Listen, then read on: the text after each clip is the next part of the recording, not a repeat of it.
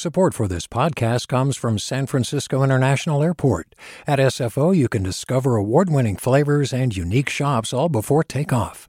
Learn more about what's at SFO at flysfo.com. Hey, it's Glenn Washington from Snap Judgment. And if you love what you're hearing, and I know you love what you're hearing, please consider becoming a KQED member. Get special access to cool events, behind-the-scenes footage, and so much more. Plus, you'll sleep better at night knowing you did your part for the community you depend upon. It's in you. Please be in it. Visit donate.kqed.org/podcasts to sign up now. That's podcast with an S. Thanks. From KQED. Good morning. This is the California Report. I'm Madi Bolaños in San Francisco. House Speaker Nancy Pelosi's office says someone broke into the Pelosi residence in San Francisco this morning and violently assaulted the speaker's husband. The Congresswoman's spokesman says the person who assaulted Paul Pelosi is in custody. Paul Pelosi was taken to the hospital and is recovering. Speaker Pelosi was not in San Francisco at the time. The speaker's representative says the motivation for the attack is under investigation. San Diego's county jail system, which has been heavily scrutinized over the number of in-custody deaths it's had in recent years, is launching a pilot program to help its most medically vulnerable inmates.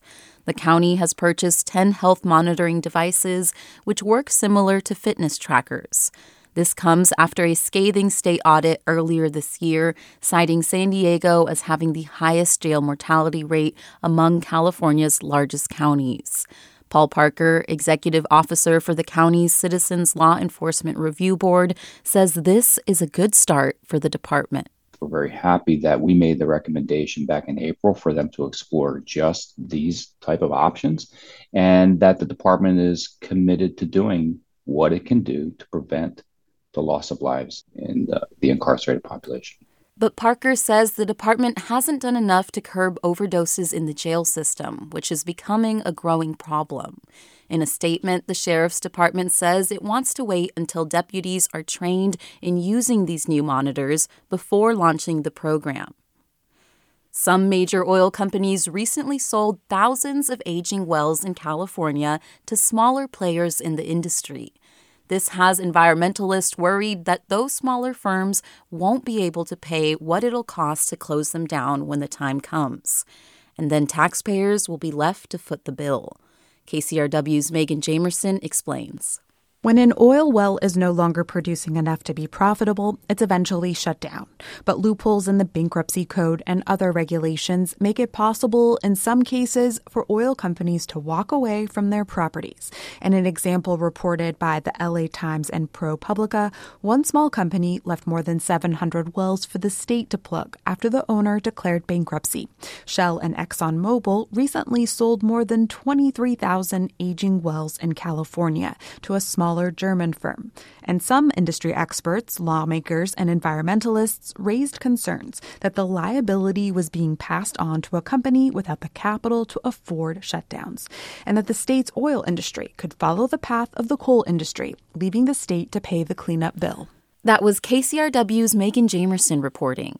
A spokesperson for Shell and ExxonMobil says they've been plugging about 1,000 wells a year on average and meeting or exceeding standards for doing so. Hi, I'm Sasha Coca, host of the California Report magazine. Every week, we bring you stories about what connects us in the giant, diverse Golden State. Because what happens in California changes the world. I love this place. We were once seen as like the place to be, California. The land of milk and honey. That's where you go to Sunshine State, but we just have challenges right now. KQED's California Report magazine. New episodes drop every Friday, wherever you get your podcasts. Hey there, this is Brittany Luce from NPR's It's Been a Minute. KQED's podcasts like The Bay Curious, Mind Shift, Right Nowish, and more all tell the stories of the Bay and beyond with reliable, human-centered journalism. They aim to inspire, make you think, entertain, and expand your understanding of the place you call home. Here's how you can support podcasting at KQED. Showing your support is easy, and you can join Brittany in supporting KQED Podcast too at donate.kqed.org/podcast. That's donate.kqed.org/podcast. This week, we've shared stories on some of the most competitive races in California, along with some of the propositions you'll see on this year's November ballot. For more information, including who's running for statewide offices, visit kqed.org/voter guide. And now to a preview of our sister show, the California Report's weekly magazine. This week, as part of a collaboration with the podcast Bay Curious, a ghost story for Halloween. It comes from reporter and former KQED science editor Jon Brooks, who usually lives in the world of evidence, facts, and data. But many years ago, Jon and his longtime friend Mark witnessed something inexplicable, even supernatural, that just can't be squared with reality.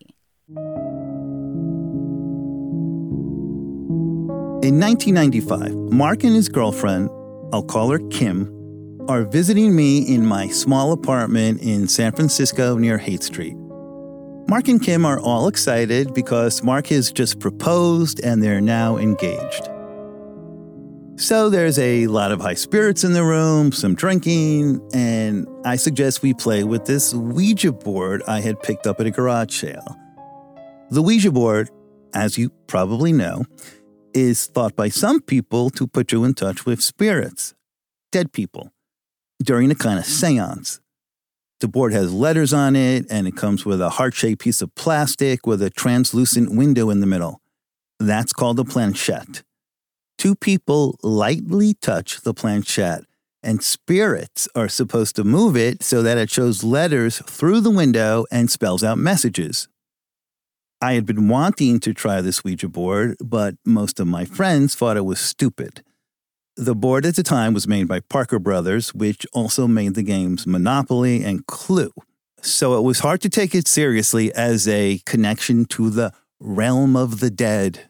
Nevertheless, I like spooky things. I didn't necessarily believe them, but who knows? Mark and Kim thought it would be fun as well. As we start, Kim and I are facing each other across the board, and we both have our eyes closed.